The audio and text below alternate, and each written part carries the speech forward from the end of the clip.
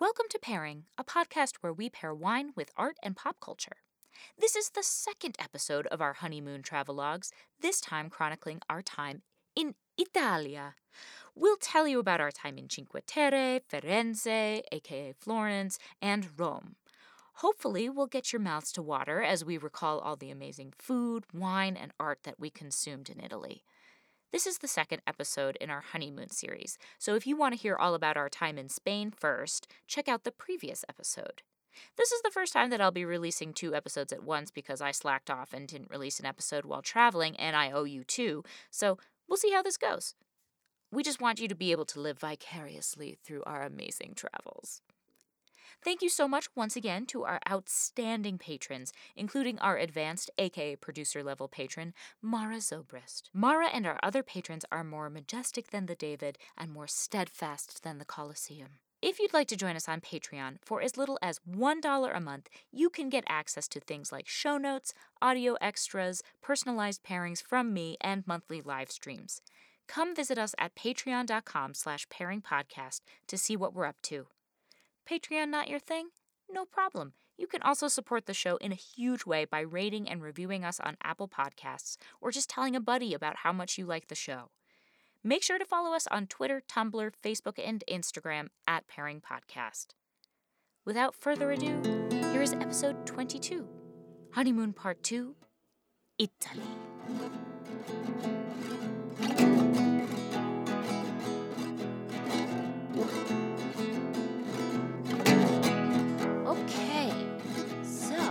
We're here now to talk about the second leg of our journey, which was in the boot.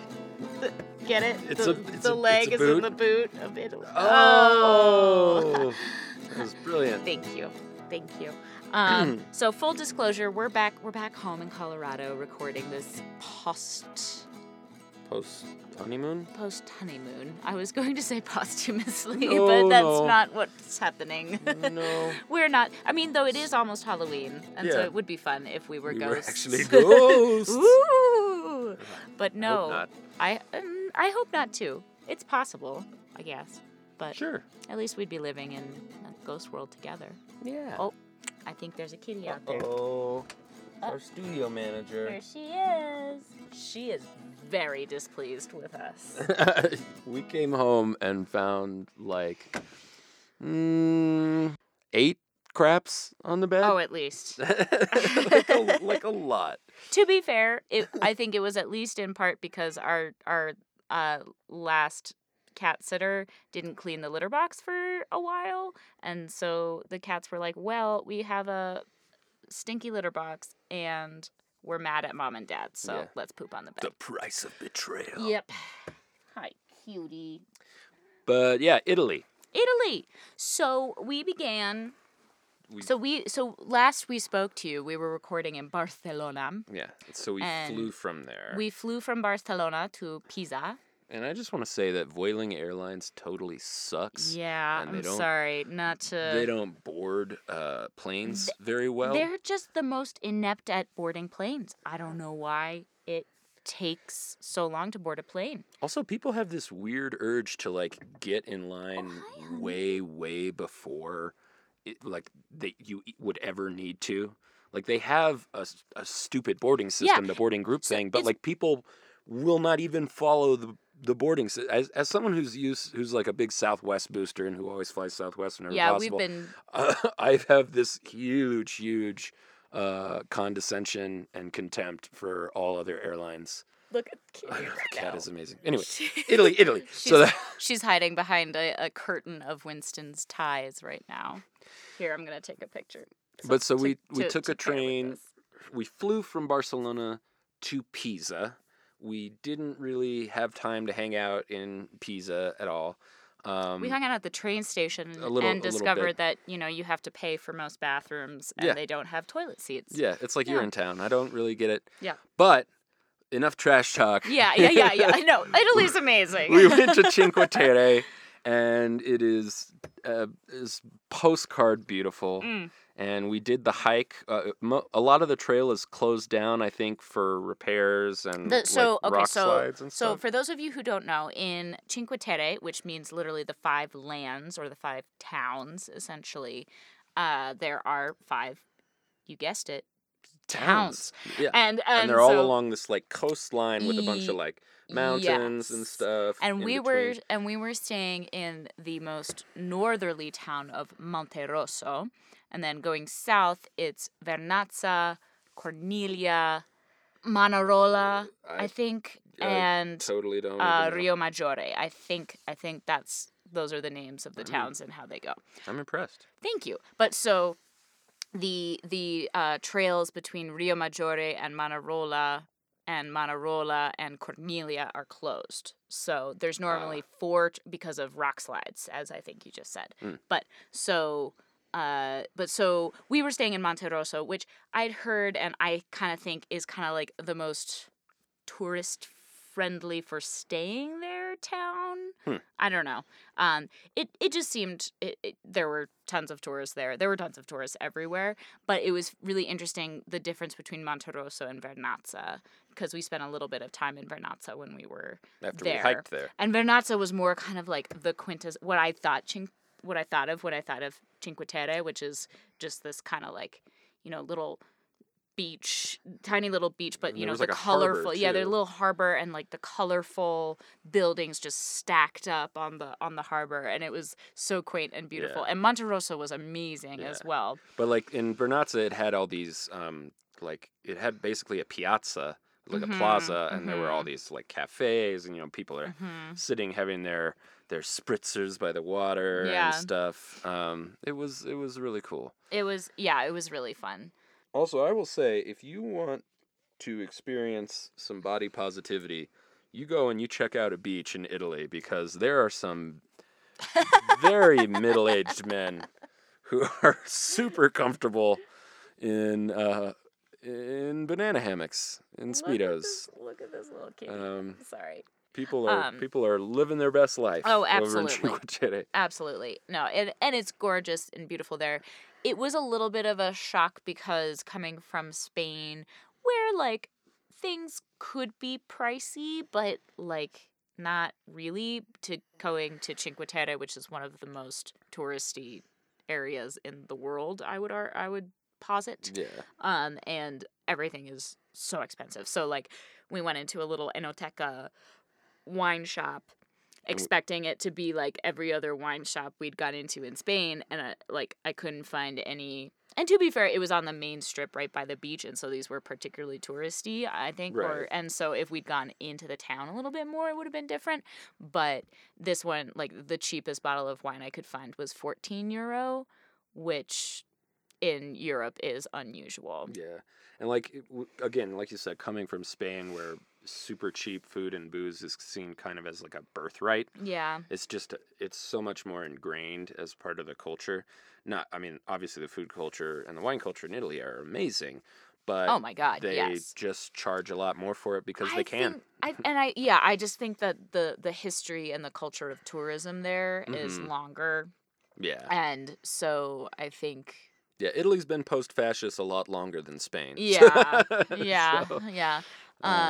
But so we had a couple of great meals in Cinque Terre. Really, really good. I mean, they have like, what was their?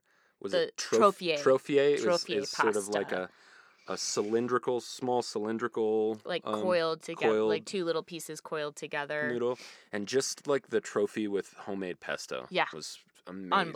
Unbelievable. We got that twice while we were there. And then we had one of the best dishes in at a restaurant. I think it was just called Taverna. Yeah, La Taverna. Yeah. And it was, well, you describe it.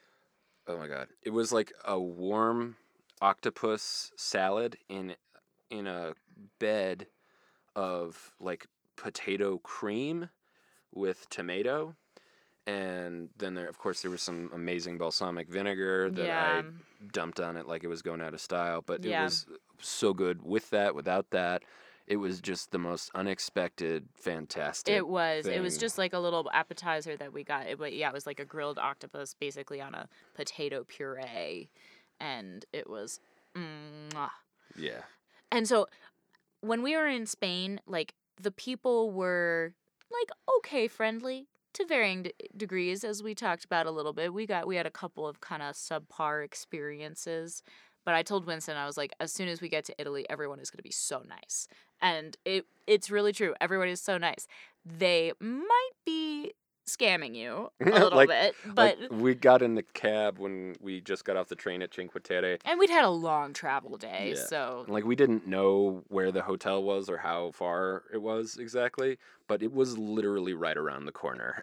yeah, it's like a 5-minute walk. And there was no meter, and the guy was like, that's €10. And we were so tired that we were like, okay, fine. Yeah, we were like, I can't argue with this right now. But later, we felt very bad. Yeah.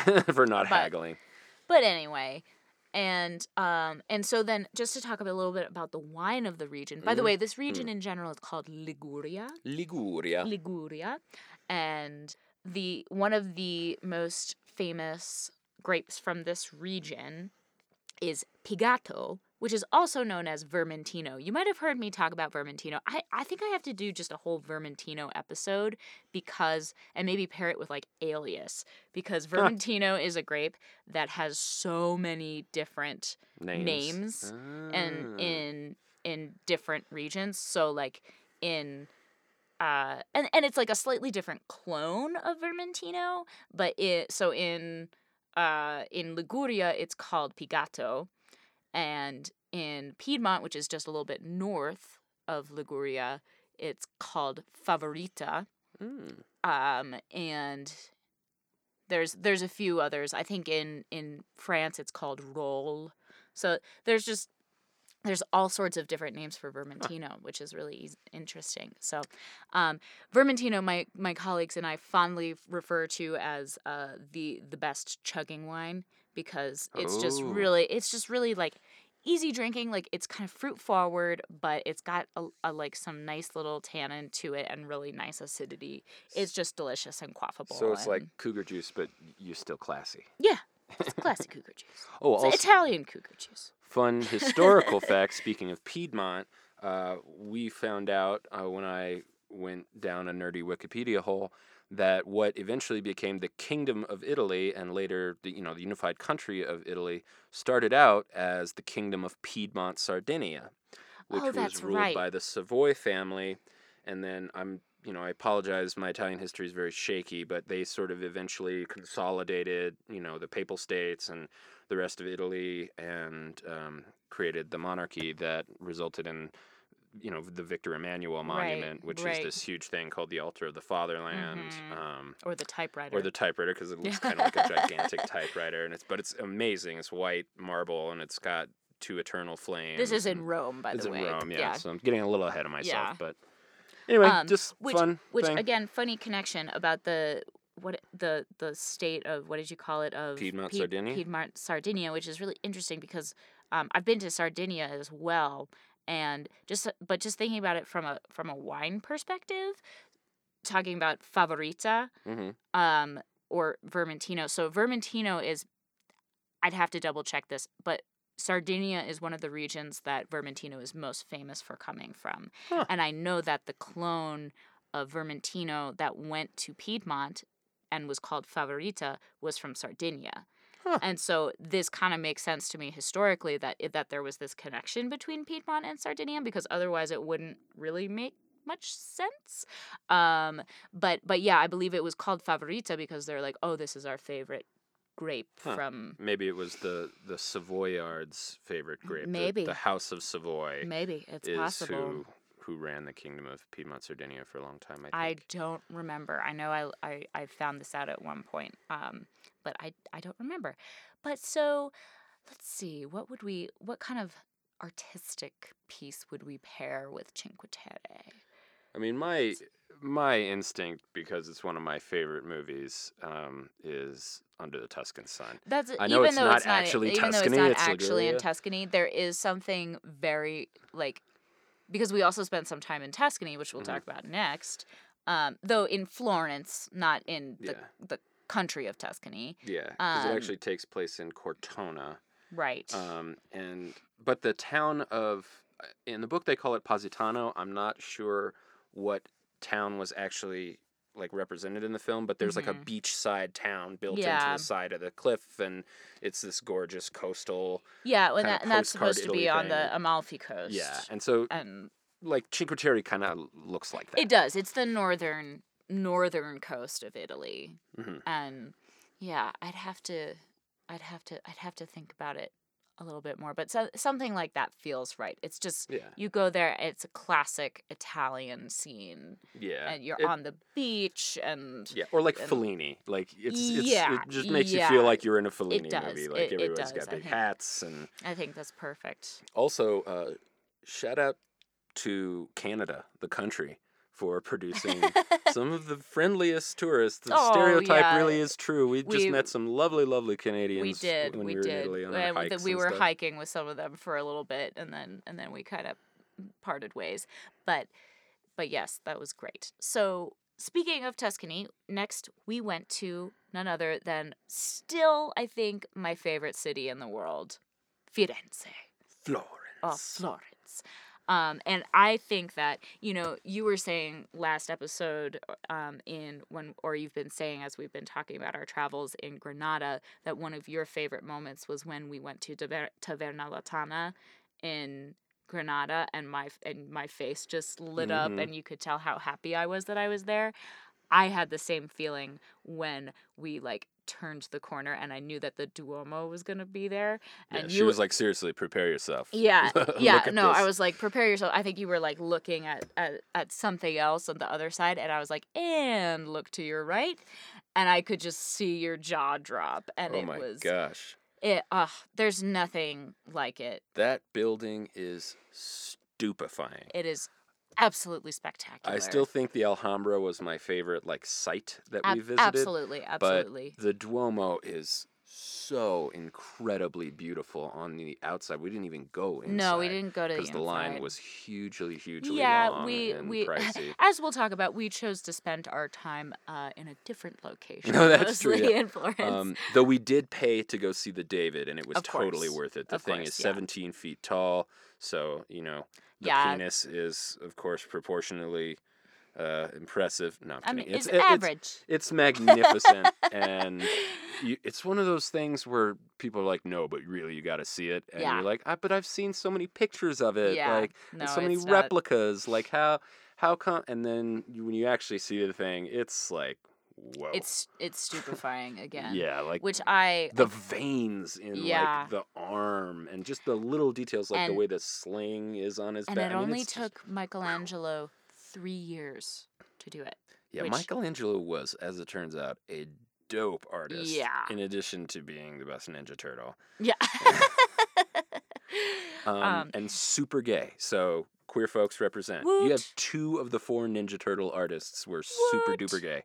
the other Leonardo being Leonardo da and Vinci. Michael, yeah. Yeah. So we read, we did a lot of Wikipediaing about them, and that's time well spent if you're interested Oh, in doing absolutely. Yeah. that. But we spent a lot of time at the Mercato Centrale, Yes. which was like Molto bene. molto bene. Ah, grazie Prego. mille. But so it's a very Anthony Bourdain-ish kind of place to find. It's the bottom floor is just all food stalls, and of course, it's all the charcuterie you could ever want, and sausages made of truffles, and Cheese, bread, wine, vinegar, and Yeah. super fresh produce. And it was one of those places I felt like we did we did good by finding it, because most of the people shopping there were Italians.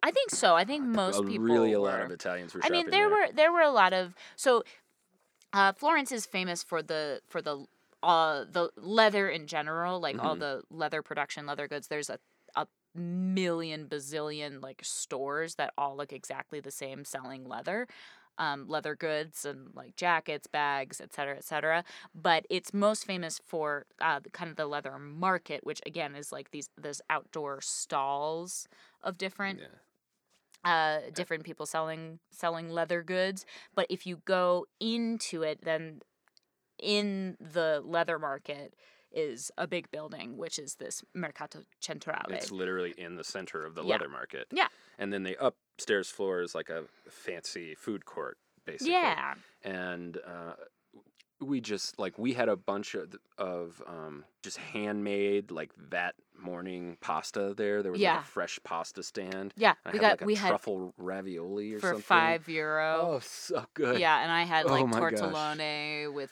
Yeah. spinach and meat and Yeah, it was so simple. fresh tomato sauce, and it was just like, yeah, so simple, so perfect, Yeah. so delicious. We bought like a truffle sausage that lasted us 3 or 4 days. Yeah, and and made definitely everything smell made like everything truffles, but smell it like was truffles. So good. Sorry to everyone around us. Or you're welcome. And yeah, we just and like the freshest tomatoes, Yeah. and it was so good. It was so good. Our last night in Florence, we could have, we were in Florence. We could have gone out again, Mhm. but I want to talk about the dinner the first night too. Oh yeah. And the dinner the second night. And the sandwich. And the sandwich. The sandwich was so good. We ate very well. There's like a sandwich shop kind of on the way to the Duomo.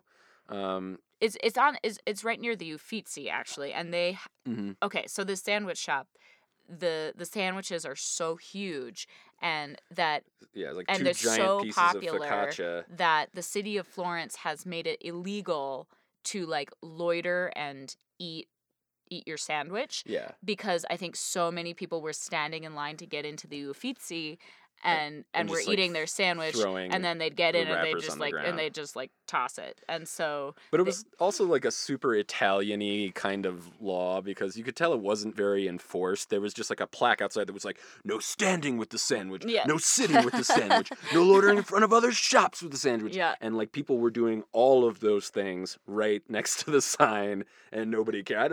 Like they had some soldiers protecting the monuments, but as far as like law enforcement, like I saw them every once in a while, but they didn't really seem too concerned with people who were just walking around doing their thing. No.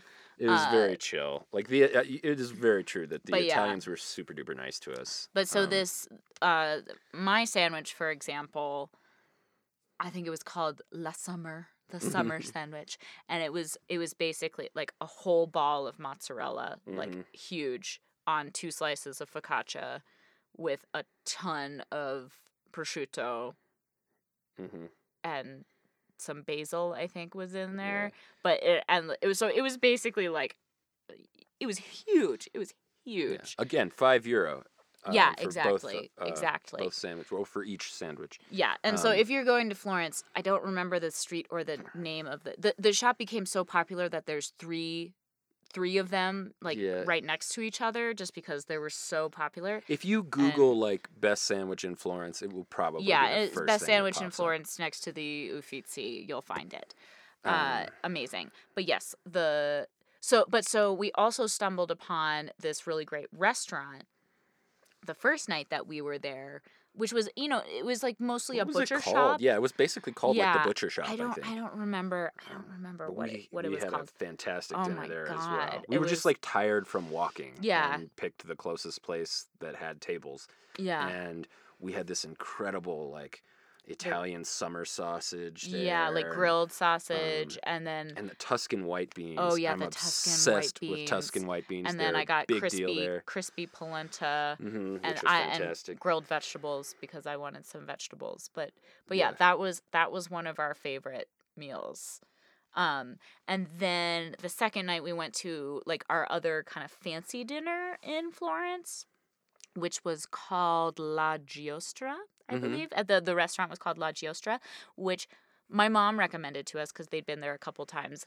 And what you may not know, if you didn't know it already, is that it's owned by a Habsburg prince. Which like who- I didn't know they were still that was still yeah, a I thing. think I think they're still a thing. Yeah. And but like this guy, he's like, I could like go do Habsburg prince things, or I could go open a restaurant in Florence. Yep. He's And like, I've got all the money. yeah. So he did, and the food there was really, really good. Yeah. Huge portions. Paradoxically, I had Wiener Schnitzel, and it was really fantastic. It was, but it was like the size of our cat. Yeah. Yeah, it was bigger than my head, Yeah. definitely. Oh yeah. And I got ossobuco, which is one of my favorites, and then we had burrata as an appetizer. It was some kind of like really, really creamy burrata. Well, right? burrata it is creamy. But I know that, but it was called like burrata stracchine something. Oh or yeah, other. something or And it was other. even creamier than Oh, is kitty number 2 coming in? normal. Maybe. Hi, Kiki. She says, "Guys, I want to play." Come on in. Come on in. Yeah, so all the food was fantastic. We ate like kings, and on top of that, the Airbnb Oh my that you God. found. I mean, it felt like we had our own Tuscan villa. It was like up on the hill across the river from the Duomo, but it had the same view as like The Piazza. Michelangelo. Yeah, I believe. And so basically, we just had this amazing view of the city of Florence, and it was. So that was part of why the last night we were there. I mean, we met up with some friends beforehand, but then they were like, "So, do you guys want to get dinner?" And we were like, No. "No." Like, it was We're nice gonna seeing. go We're gonna go eat home. snacks in Yeah. our villa. Yeah. I mean, it was high ceilings, old wood, a bunch of marble everywhere. It was. And the view was like out the bedroom window, and was like a full like glass door opening up just into the sky. But See, you had that the Duomo moment- and the Uffizi right there. See, that to me also that felt very Under the Tuscan Sun. Yeah, very much so. So basically, the pairing with Italy is Under the Tuscan Sun. Sorry that makes us basic, but no, but- it's a very sweet movie. It is. It is. It's very sweet. And I'm trying to think what else. I mean, like, okay, so let's see what wine can I talk about? Well, obviously the wine most famous in Tuscany is the one you've heard me talk about the most, probably Chianti. And we actually had a really great Rosso di Montalcino that we got a bottle of it at the Mercato Centrale. Oh yeah. It was really good, and we got it for like €10. Yeah, which that was the other thing about the Mercato, was that it was the cheapest market that we went to in all of Florence. Like, it was the place where, the wine was a little more like Spain prices, and Yeah. the food was pretty darn affordable too. Yeah. And Yeah, because Florence obviously can be very expensive, but yeah, but so that made us feel good. I think Kiki's not coming in. Uh-oh. She feels neglected. And- But yeah, so the wine, Chianti, Brunello. Oh, we had oh no, it was another Vermentino. I guess the theme of this episode is just Vermentino. Yeah. But we had with Chris and his parents, we had some delicious Vermentino, which is a white wine that we've been talking about. The ubiquitous, it's the Alias wine. But the other grape that is famous for that region, white grape, that I talked about in the very first episode, in episode 1, talking about the Hobbit, which I paired with Rivendell, was Vernaccia. Because Vernaccia di San Gimignano being one of the little towns very close to Florence. We were going to maybe do a day trip to San Gimignano, but we just had so little time in each place that we just decided, nope, this trip is just we're gonna eat well, we're gonna see things, and we're gonna just be here. And we got our steps in, man. We Oh, were we sure did. easily walking around 5 miles a day. If we hadn't eaten and drank so much, we'd be in great shape right Yeah. now. But That's alas. That's my story anyway. anyway, but so Vernaccia is also delicious. It's a little bit, as I recall, I haven't had a ton of Vernaccias, to be perfectly honest, but the ones that I have had, they're kind of similar to Vermentino, but a little bit more tannin to them, like a little bit more of a kind of pithy quality, kind of like Pinot Grigio. Yeah, so not quite as like juicy as Vermentino is. Not quite like chugging wine, but really delicious, easy drinking wine. Yeah. I think I had a Vernaccia at that first kind of expensive wine bar that we went to a couple times, Which because also they had that Wi-Fi. fantastic Tuscan Oh, white the bean Tuscan thing. white Yeah, it was beans, just it was down the so road good. from our house, and Yeah. we had And we had were arrived hungry, and we minutes said, before. we're Yeah, going to we were eat at the hungry. first place that we find that will serve us. Yeah. So we went there. Okay, so that's what else happened in Florence? I don't know. I guess the history thing for Florence is that it was ruled for many, many years by the Medici family. It started out as the Duchy of Florence and then became the Grand Duchy of Tuscany. Which, Or maybe I have that backwards, shout but- out to The Birth of Venus, one of my favorite historical fiction novels. If you haven't read it, that is my recommendation and book pairing for this, about kind of artists in the, I believe, 16th century, maybe 17th century, Yeah, probably 17th century. At one point we looked it up and it was sort of straddling the 17th and 16th Yeah, century. so like with the basically main- contemporary with Michelangelo and Yeah. Leonardo da They were Vinci. huge patrons of Michelangelo Yeah, and da Vinci. yeah. And I think that one of the Medicis was the patron and then banisher of Machiavelli, who wrote The Prince. He was Oh, writing yeah. The Prince specifically for a Medici. I think. Correct me if I'm wrong. That could be the case. And yeah, so I don't know. If you're interested in that kind of thing, there is a TV show called The Medicis. Which I haven't seen, but I would totally watch that. That's totally up my alley. Well, I think it's a lot like The Tudors. Like, there's going to be a lot of And the- boobs. It's all about and the- sex and violence. What is it? And, The Borgos. Oh no, I know what you mean. There was carry on. another pope. They instead at one point a Medici was pope. They were so powerful and rich from banking. They're who built the Duomo, and they were the bankers of Europe. And at one point they were powerful enough that they were able to install a pope, despite the fact that he had no qualifications, kept no vows that you're supposed to take to be a member of the Catholic Church, stuff like that. I don't know. Another, what would be The Borgias. The Borgias, yeah. With Jeremy Irons. The Borgias were also a big Italian deal. Yes. Yeah, that's the one about Pope Alexander VI. Okay, so maybe I'm I full think of you're it, and I think I'm you're conflating conflating these the two. Medicis and the Borgias. Yeah, the Medicis, because I don't think there's a I know Lorenzo de' Medici was a big deal. Medici, Masters of Florence. There you go. Oh, there you I go. didn't lie to you. Medici, the Magnificent. Oh, cool. And Dr. Look at Quinn that. Medicine. This is the third This is the third thing title. that came up when you type in Medici.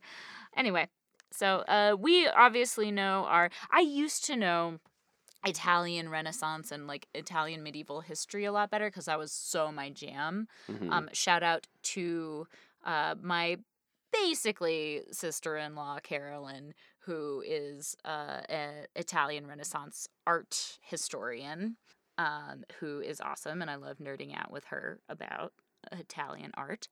But yeah, it's hard not to pair, the wine of the region with the art of the region, and that's what it. Oh, the only other thing I will talk about, we didn't go to the Uffizi this trip, but I've been there before, and my other favorite, or one of my other favorite painters, is Caravaggio, and they have a lot of Caravaggio's works in the Uffizi, and we talked about Caravaggio in She Took Away His Head from Him. Right. That he's one of the three paintings. Right, because he did a version of Judith. beheading Holofernes. Yeah. And Artemisia Gentileschi very much was kind of in the style. She was very kind of learned from Caravaggio, not directly, I don't think, but she did kind of study he was very seminal. He was also a huge fighter. He was really belligerent, and he would get in fights all the time. Nice. Yeah. So, cool guy. Cool Nothing- guy, Caravaggio. Nothing like a fighting painter. Yeah, exactly. A fighting painter. Our boy Caravaggio. Yeah. Punk rock. Yeah. And yeah, Caravaggio would definitely be Brunello de Montalcino. Totally. While the David is more like Vernaccia, I think. Yeah. No, the David is the most extraordinary thing I think I've ever seen. Yeah. In many ways. And I've seen it twice now. And it holds up. Holds up. Yeah. Yep. So speaking of things that hold up, the next and last stop on our trip was Rome. Oh, man. And We did not have long there, but we made the most of that time. we sure did. We went first and foremost to the Trevi Fountain, which The was Trevi gorgeous. Fountain, yep. The Pantheon Mm-hmm. would totally blew my mind. Yeah. It was gorgeous, and it's actually like still a functioning church right now. It 'cause is, was, which like, I didn't it was realize. turned into a Christian Yeah. church and reconsecrated as the something of the Holy Virgin of whatever. But And I love that it's still free. yeah, it was still They free. could easily charge admission. Hmm. Though, I guess when you think about it, most churches, Yeah. some you'd have to pay, like historical Yeah, churches. like you St. have Peter's to, in Dublin, you have to pay a little bit to yeah, go yeah, in. and obviously the Vatican you have to, Yeah. but anyway, I like whenever things are maintained as open to the public because there's so many amazing things in Rome, and there's a lot that you can see without paying to go in. Yeah.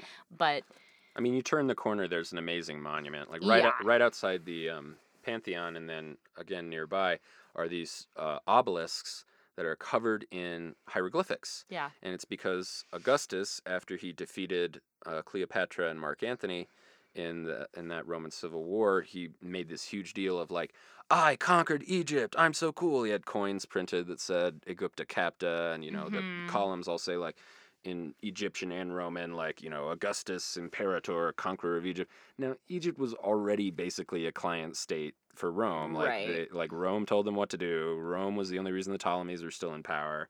Rome, like, they owed Rome so much money that, but it was like a big propaganda deal for Yeah, him. So that's why yeah. there's these obelisks with hieroglyphics that we just sort of ran into, and then we turned Yeah. another corner and we like ran into Trajan's column, or Well- maybe a replica. It might have been Vespasian's or somebody, but And the other amazing thing, I mean, so this time we did actually go into the Roman Forum and the Palatine Hill, but I've been to Rome 3 times, and this was the first time that I went into the Roman Forum. But you can see it, even if you don't go inside it, if you're just walking along the street next to it. So I definitely seen it before, and it's just incredible that you can just walk down the street in Rome, and there's all of this history and culture somewhat preserved. And if you're an archaeologist, or if you're a art history and archaeology nerd, or an architecture nerd, like, you can see the history of Rome.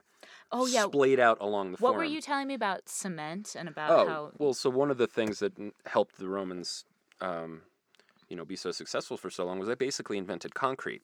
Oh, yeah. And so most of their architecture, the Colosseum, a lot of the buildings, like, there will be facades of other things, but then most of it is this sort of ancient Roman concrete. And it was, allowed them to build these aqueducts and all this other sort of monumental architectural undertakings that they were able to do much faster than anybody else ever would have been able to do. They also obviously Which made makes excellent use of the sense. arch Yeah, as a structure. which makes sense to me that, things like the Colosseum would still stand mostly. Mhm. I mean, obviously renovations Yeah. have been done, et cetera, but like the inherent structure of the building is still pretty intact. Pretty sound, yeah. And that makes a lot of sense to me that it's made of concrete. Yeah. But also, so we went to the Colosseum where I'd been before a couple times, and it's unbelievable. It's another one of those things where you're like, I've seen so many pictures of it, and Yeah. then you go and it's like, whoa. Yeah. Yeah. But I really the highlight for me was the Roman Forum and the Yeah. Palatine Hill, because Yeah. with like going into some of those little kind of, what would you call them? Not installations. It was almost like little art. There were like things with performance art projectors installations and music. It and they were, reminded like, me a lot inside of these caves. It reminded me a lot of my time with the Builders Association and multimedia, and it was. But it was really cool. It was really cool, and it was like so much more space and so much more than just the Colosseum, and I think fewer people as well. Mm-hmm. It's not But- as like widely known because we Yeah. did the Forum and the Palatine Hill are right next to each other. The Palatine Hill was called the Palatine because it was where like all the rich and powerful Romans had their mansions. Yeah. And so the top floors of those mansions have all been leveled and other things have been built on top of them. But the basement rooms of the mansions, which were like where the bedrooms and living rooms and stuff were anyway, because they were cooler in the summer, because, colder things, those are still intact mostly. Yeah. And the foundations of the buildings. So those are incredible. And then I really like the Curia, which is the building where the Roman Senate met, so there's a building that's been standing for easily like 1,300 years Yeah. at least, from like Yeah. 800 BC, and it's cool because like More, you mean 2,300 years? Oh yeah. Yeah. And I can't do math, but like you can see in the Curia, it's this. There's no, Greek style columning or anything like that. It is just a square brick Yeah, building. it's not particularly remarkable when you compare it to what's Yeah. around it, except that Yeah, and so It's you can incredible see in the what's happened forum, like there. later when they started to emulate Greece by putting these like Corinthian and Doric columns in front of the temples and stuff, but a lot of the temples would still be this like square brick and concrete building because the Romans wanted to emulate the Greeks, but they also wanted everybody to know like they were still stoic and tough and Right. Roman and conservative and not Right. into garish things, but Yeah. maybe a little column here, a little column there. yeah, And then everything's good Roman, stuff. Yeah. And you imagine that, these buildings would have been like red and blue and purple and stuff. Not Yeah. the Curia, but Yeah. a lot of these houses and stuff. I really sort of, felt the presence of history there, in a super fun way, kind of like I did at the Alhambra. yeah, Like I could see dudes walking the halls of the Alhambra and like, contemplating yeah. weighty matters. Indeed, Yeah. indubitably. I mean, I'm sure there are also people just like sitting there farting or something. Yeah, But, well, that's human Yeah, that's history, a thing. but But I felt that again, big time in the Roman Forum, which I Yeah. loved. Okay, so we've talked a little bit about the cultural experiences that we had. So let's talk about the food and the wine. Mm-hmm. We didn't go out very much in Rome. We went out for dinner the last night and had delicious pizza. Yeah, it was a fantastic And- pizza place. That Yeah, also did because everything else if really you're well. gonna, it's your last night in Italy, you gotta have pizza. Yeah. And so that was wonderful.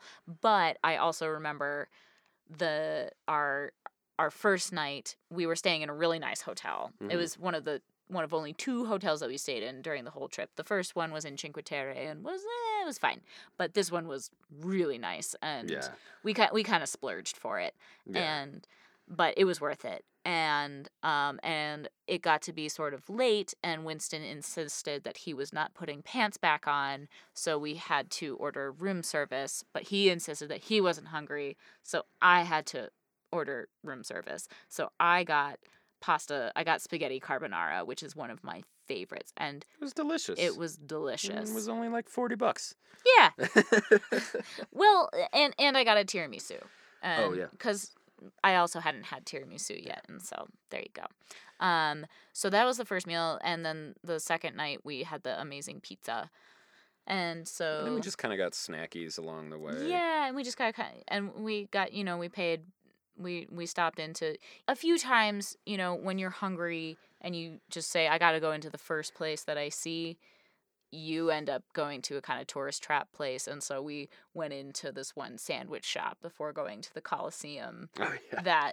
The sandwiches were good, but we got like 2 sandwiches, 2 bottles of water, a coffee, and an iced tea. And it ended up being €30 Yeah, it or was a lot. something like that. The cost of water is Yeah, that is tough. That is very much an American I thing. do of just, have to like, say- free water all I the do time have to that you say can take for granted. that, not that I am at all disenchanted with the majesty of Europe, but there are certain things about America that I am starting to realize that I've taken for granted. Like Ice water. not even ice water, but like pretty good access, at least in places that we are, to like free water. Mm-hmm. Or like you're able, the only place ironically that we found like a place to refill our water bottles for free in was the was the Colosseum. Colosseum, where they allow you to kind of refill your water bottles. And with, there was one on the Palatine Hill as well, I think. oh, was there? Yeah, Um, I believe that. Yeah, because Um, when it's hot in the summer there, I think people would just collapse of like heat stroke Totally, if they didn't totally. have some kind of public water. But otherwise, like even if you bring your own reusable water bottle, you're mostly screwed because you have to like either Yeah. the water isn't potable or you just have to buy another water bottle. So not great for the environment and just something we've taken for granted. Yeah. The other is, in America we have, for the most part, pretty good public restrooms. Well, we have Starbucks. That's pretty much America's public restroom. To be fair, Yeah. so does Europe. Yeah. So Yeah, I mean, there's not like a ton in New York, but there but, are like, cities with in good train public. in train stations, Oh, you yeah. don't have to Like pay in for Grand, the restroom. In Grand Central, you can go to the restroom, Yeah. and it's like reasonably civilized. Yeah. And it's free. Yeah. None of this Urinetown Yeah. pay for the bathroom thing, which I Yeah. guess is very common in Europe. Which, again, this may be my privilege showing, Sure. and that the places that I live and I have been, that is the case. Obviously, I know that there are places in the country, Flint, where they Yeah. have not had access to clean water for a ridiculously West long Virginia. amount of time. Hello, if you're listening, somebody do something about it. I mean, we Yeah. can all do something to help. But anyway, But the plumbing sitch on the whole is generally a little better here. generally a So, little better. We'll try and fix our broken healthcare system and stop murdering each other. And you guys in Europe, you get the toilet situation Yeah, together. put seats on the toilets. Put seats on the toilets. That was the thing that got me. It was like, how is this a good tactic for anything? I don't know how Anyway. you get there. I don't know how you get there. Like, was there a rash of toilet thievery Yeah. going on? Toilet seat thievery? Yeah. I took your seat.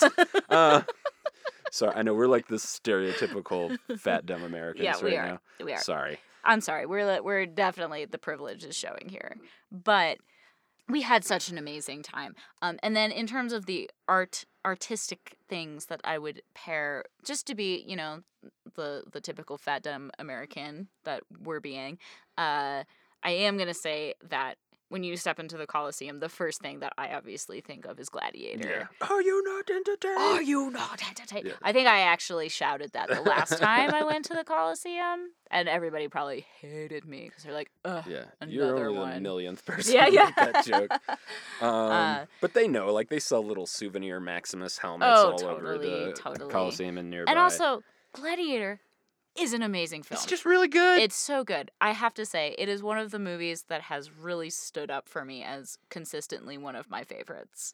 Oh, and speaking of historical accuracy, Gladiator is extremely historically accurate. Its representation, especially of like the late or the high imperial Pax Romana style army and like how it worked, is dead on. Yeah. And so The other stereotypical connection to make is the HBO show Rome, which is also amazing. super duper good. Super good. And there was something else that I was thinking of that. Fellini again. Sure, of course, Fellini again. But there was another thing that I was thinking of. I can't remember. The Good, the Bad, and the Ugly, and the Spaghetti Western. Although those were actually, interestingly, they were filmed in Spain.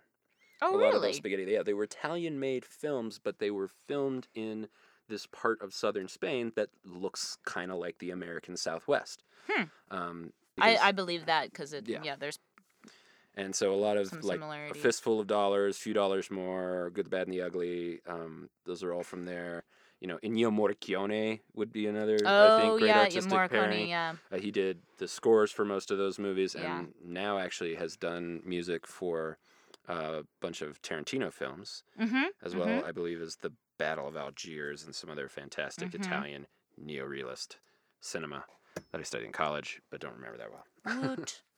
Woot. But so yeah, Morricone's awesome. I love him. Yeah.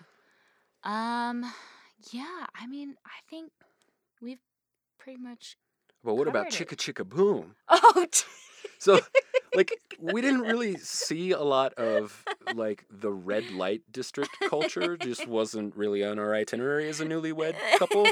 But the hotel we stayed at in Rome was around the corner from the only strip club we encountered that was called Chicka Chicka Boom. Chicka Chicka Boom. And its sign said, like, lap dance on one side and sexy show. Yeah. So that's been an inside joke of ours for a So little Winston bit. and I have been pretty much saying, Yeah. like, oh, sandwich, sexy show. Or like, if your stomach hurts a little bit, like, not a sexy show. yeah. You feel a little bloaty. It's not a sexy show. Not a sexy show.